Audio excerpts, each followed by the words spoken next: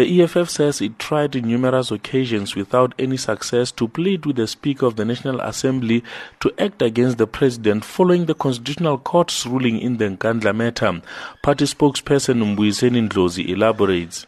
We did so for exactly a year without getting any joy, and therefore on the anniversary of the release of that judgment in March this year, then submitted our papers to the Constitutional Court, wherein our prayers are that the Speaker of the National Assembly should have responded positively to our request that Mr. Zuma must be held accountable, be a disciplinary proceeding, determine whether he is a serious violation of the Constitution or not.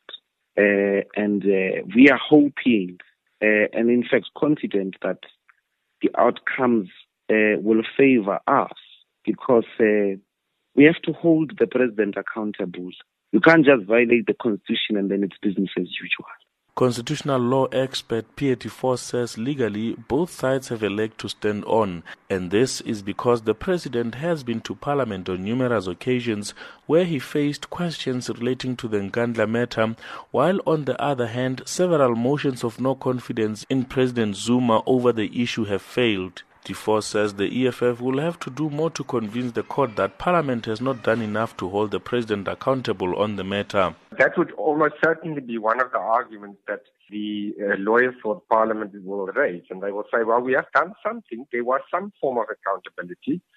Then the EFF lawyer is probably going to say, well, there are so many other things you could have done, and you have not done actually anything specifically relating to the public protector report on Nkandla. You did not call the President. You did not subpoena all the documents that the President has in his possession. And so you actually have not done the minimum.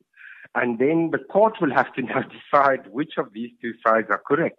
DeForce says the EFF should not be over-optimistic because the case has implications on separation of powers. What the Constitutional Court won't order the Parliament to impeach the President or to remove the President, because that is not the role of the court. The court cannot make a decision that the elected representatives must make. All I can do is they can say, well, you should have done more and you haven't done so, and now go away and decide what it is.